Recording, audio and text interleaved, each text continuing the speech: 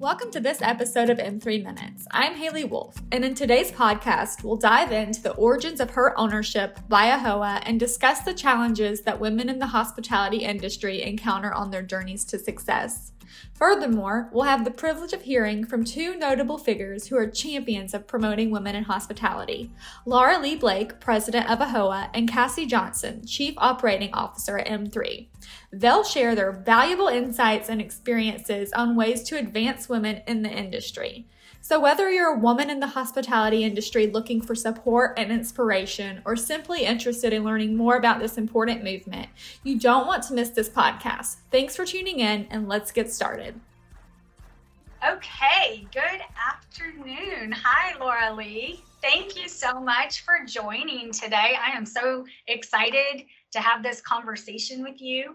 Before we dive into all of my wonderful questions, why don't you tell our listeners a little bit more about yourself? Yes, and so I am actually an attorney by training and profession. And so I started my career as a lawyer in Southern California, actually at a big international law firm known as Morrison & Foerster, and was heavily involved in complex litigation, meaning trial work between companies, usually lawsuits involving millions of dollars. And in 2005, for family reasons, I ended up moving to Atlanta, and I joined AAHOA at that time. And at the time, I came in as a vice president of fair franchising, government affairs, and their general counsel. And I thought I would just do it for a year. And interestingly enough, almost 10 years later, I then ended up leaving. I returned to Southern California to return to my old law firm. A group of us had split off and started our own firm. But so I returned there. And then early last year, I received a call from AAHOA that there was an opening for president and CEO. And they were wondering if I was interested in serving in that role. And of course, I could not turn it down. AAHOA is such an amazing association. We have nearly 20,000 members who own more than 60% of all hotels across the United States. So to step back into this role, into this new position, has been exhilarating, it has been challenging, it has been great fun, it has just been everything that I could ever hope or wish for. And I have such an amazing team I'm working with, as well as our officers. They are young, they are smart, they are savvy businessmen. A lot of our women on the board also just top of their game.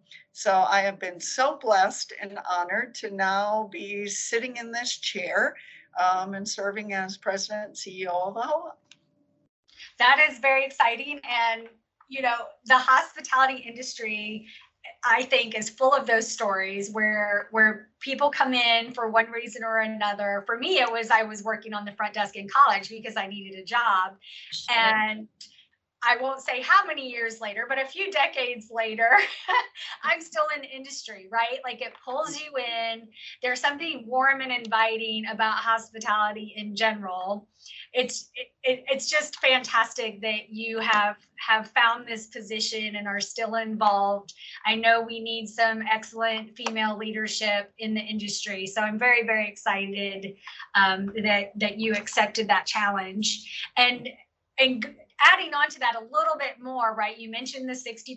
I think that is a stat that everyone is very, very familiar with. They may not know it's actually 1.7% of GDP, which Correct. Is phenomenal. Yes. So from your perspective and where you are now in this position, how do you see AAHOA expanding in the industry? And, you know, what's that future vision look like? Yes, and that is an excellent question.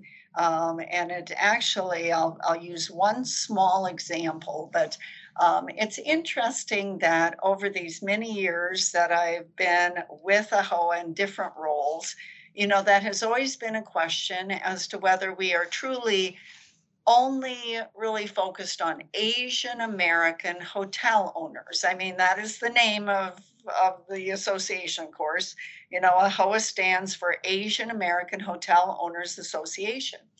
But yet, we've discussed, we've debated, to what extent we can even attract non-Asians, because of course the industry is full right now. The diversity in the industry is just incredible.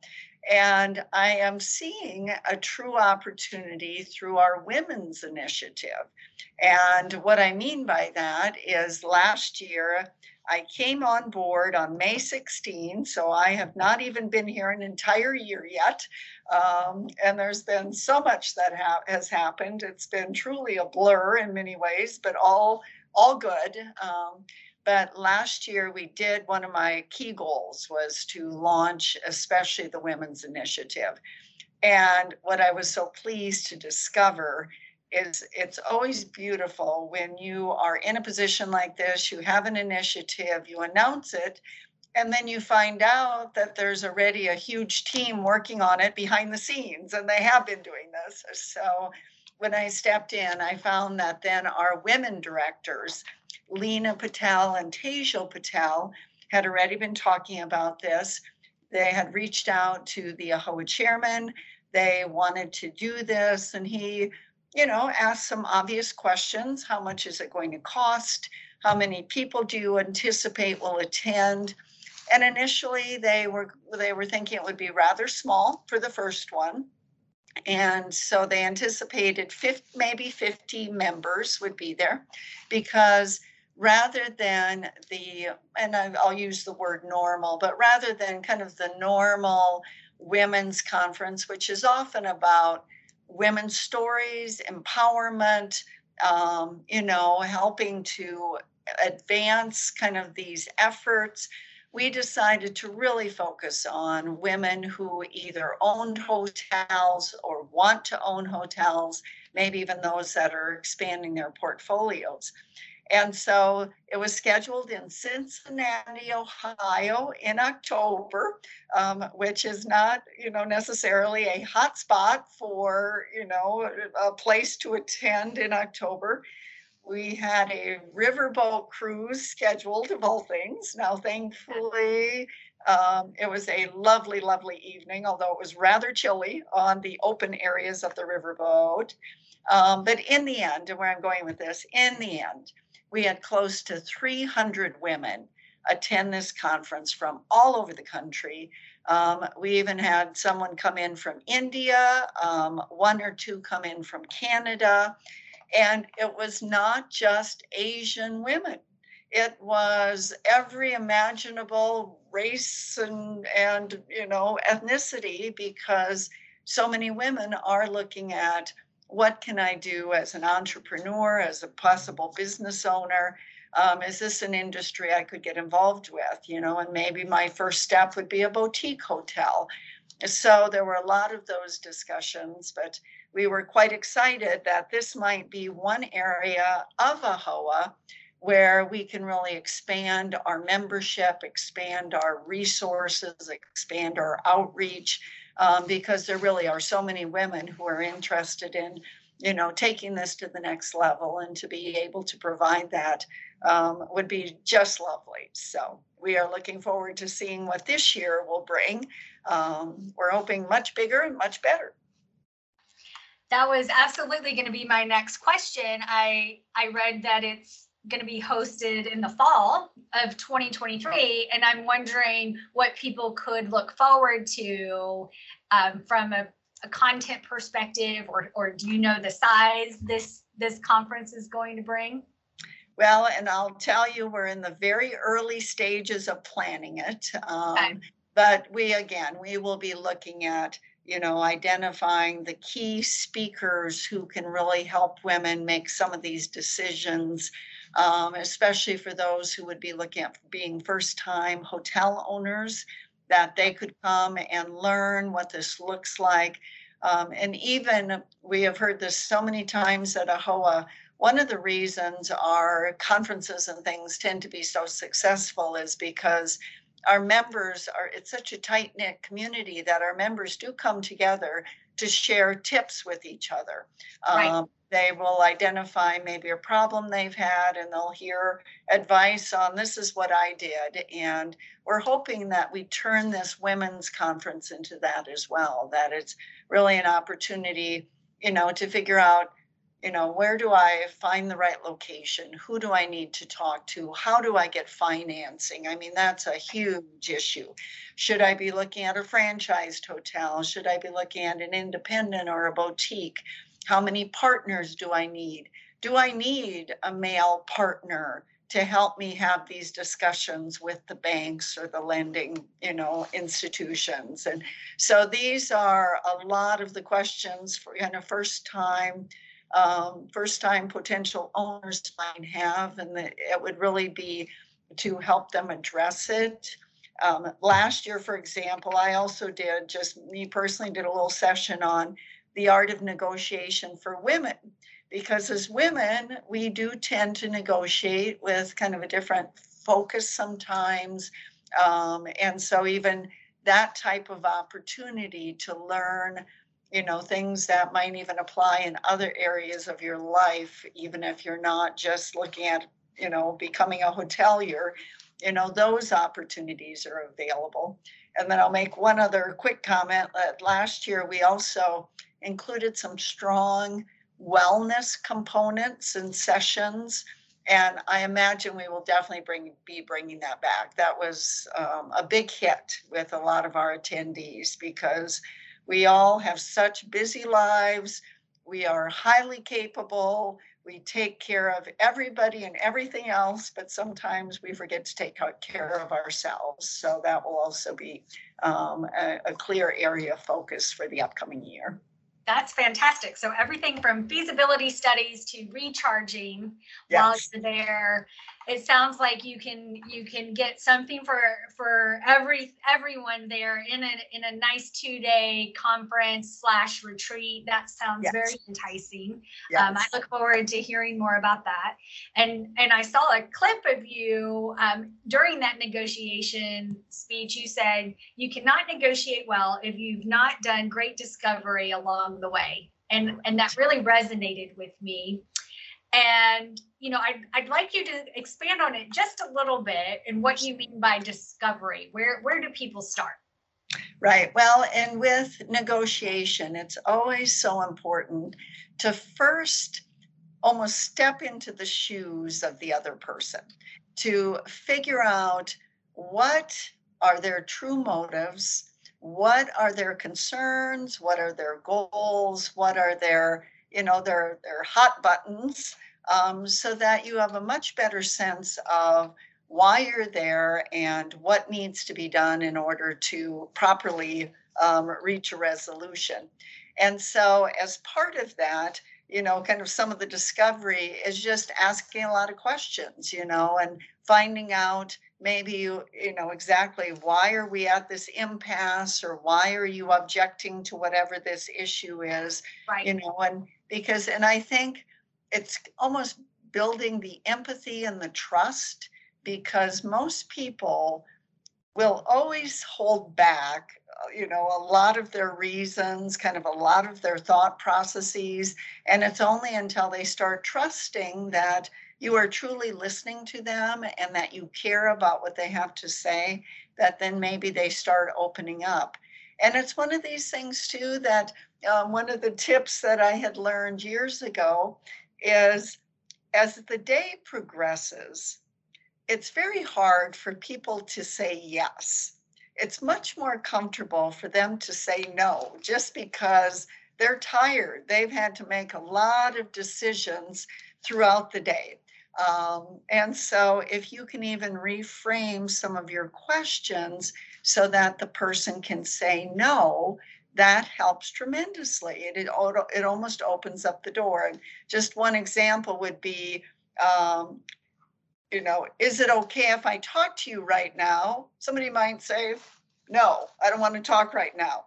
As opposed to if you said, would it be difficult for you to talk to me right now? Or would you, and they might then say, no, it wouldn't be difficult. I can do it right now. So it's sometimes rephrasing your questions in a way that makes it easier for them to be open to at least discussing things.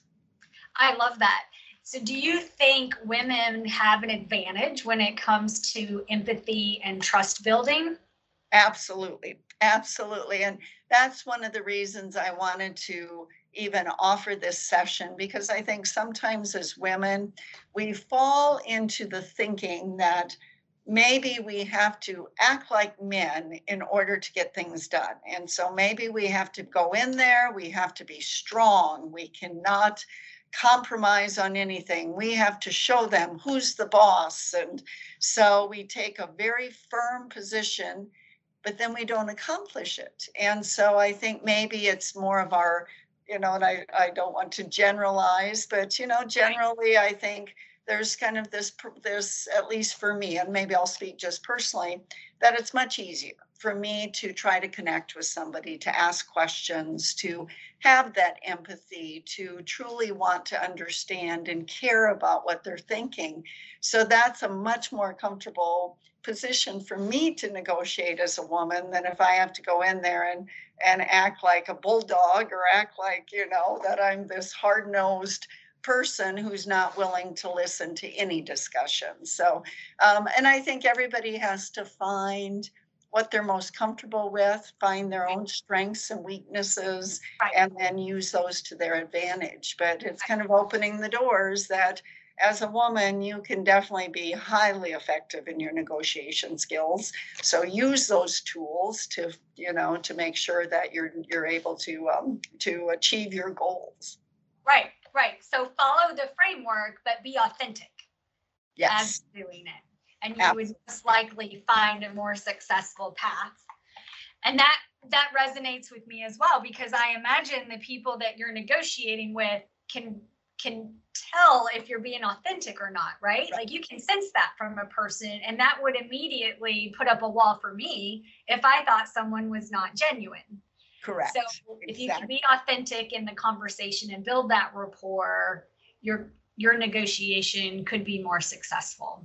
Yes. And the other thing too is sometimes, even because I have found that sometimes I and my effort have tried very hard to be empathetic, to understand their position, and to really care about where they're coming from. But maybe the person on the other side, they, for whatever reason, are not at that point. And so sometimes another trick that I have found is when they are demanding that I do A, B, C, and I know that's not going to work. And sometimes an easy question is, you're asking me to do this. How can I possibly do that with what I've told you? And it kind of puts it back into them, that they have to sit back and think, well, okay, I understand she's told me that the board has said no to this, or her boss has said she cannot do X, Y, Z. So it kind of puts them back, that they then are forced to step into my shoes as to how can she accomplish this? And you will sometimes hear amazing things. They might come up with suggestions that I had not thought of, and then we can work through that and wonder why they came up with that suggestion. Would that work for you? And so even that back and forth helps tremendously. That's fantastic. So the Castell Project has put out a study that in hospitality leadership, women only represent 30% in the higher positions, and most often it's human resources. That is something I personally notice when we even have a new customer or a new vendor in the industry. I go to their company website, I look at their leadership team, and I notice, right? If I did my own personal study, I think that number is even smaller than 30% based on what I see in the industry. So what can other companies do, or other organizations do to improve that diversity within their leadership teams? Yes, and those are excellent questions. And I think that it's one of these things that we are thankfully starting to see changes. And they are slow. I mean, admittedly, they are slow. And maybe, and I don't know if it's a matter of time. I think in some ways it is because, for example, using the legal industry as kind of as something that I can maybe make an analogy to. 30 years, 40 years, 50 years ago, there were very few women in the legal industry. And now I heard a recent statistic that I believe there's more women in law schools than there are men. And so, over time, things start changing. And maybe it's the same thing in the hotel industry as women continue to pursue it.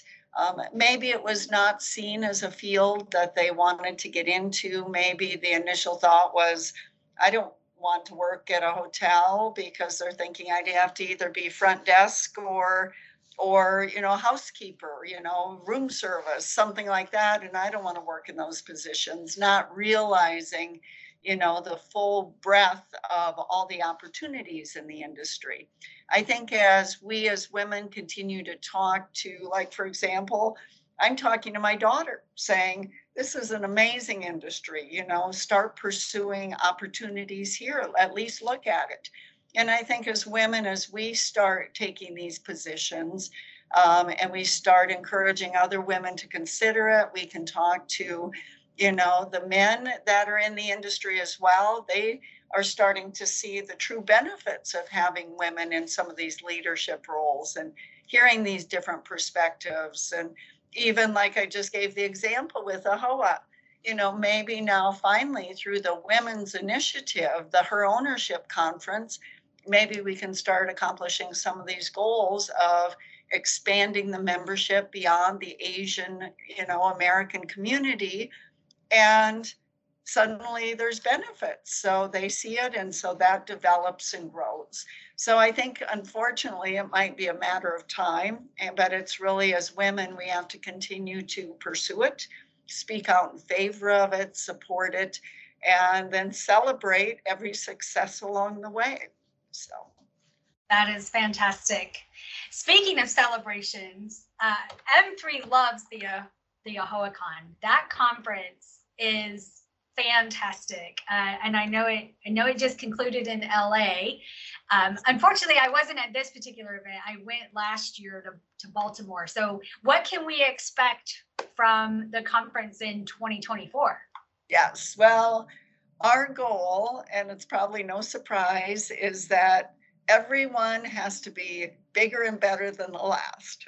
so now, thankfully in Los Angeles, again, being my first AAHOACon in this role, I was so incredibly thankful and blessed. I mean, we have an amazing team here, and they pulled it off. I mean, we set historic record levels of trade show floor sales. I mean, we had never had such a large trade show in the history of AAHOA, and then we sold it out. I mean, and I remember it was even a few days before the start, and I think we had 4 or 5 booths left. And so I talked to the sales team and said, you know what, should we just repurpose those? Should we turn them into additional maybe lounge centers or something? And here, by the first day of the AAHOACon, all 5 of them had been sold, and we were completely sold out. So that was definitely a cause for celebration. Now, I have talked to our officer, who is the current vice chair, and he will serve as the chair of the Orlando convention, Miraj Patel. And I was just speaking with him yesterday, and of course, he has set a mark. I mean, he wants 10,000 attendees. He wants it to be the biggest ever. So we, every year, we will plan to take it to the next level. And we're already talking about things like keynote speakers, where the welcome reception will be, all of these different activities, planning education sessions. And now one other quick comment I'll make. is we have never done this before. And again, it's really my hats off to our Vice President of Business Development, Dennis Smith. He came in only a few months ago, really expanded and built up the business development team, ended up selling out the entire, trade show. But where I'm going with this is here I was told that for the first time ever, they set it up that AAHOA members could come, AAHOA vendors could come and meet with his team in Los Angeles to reserve space for Orlando next year. And they've already sold $2.4 million worth of booth space for next year.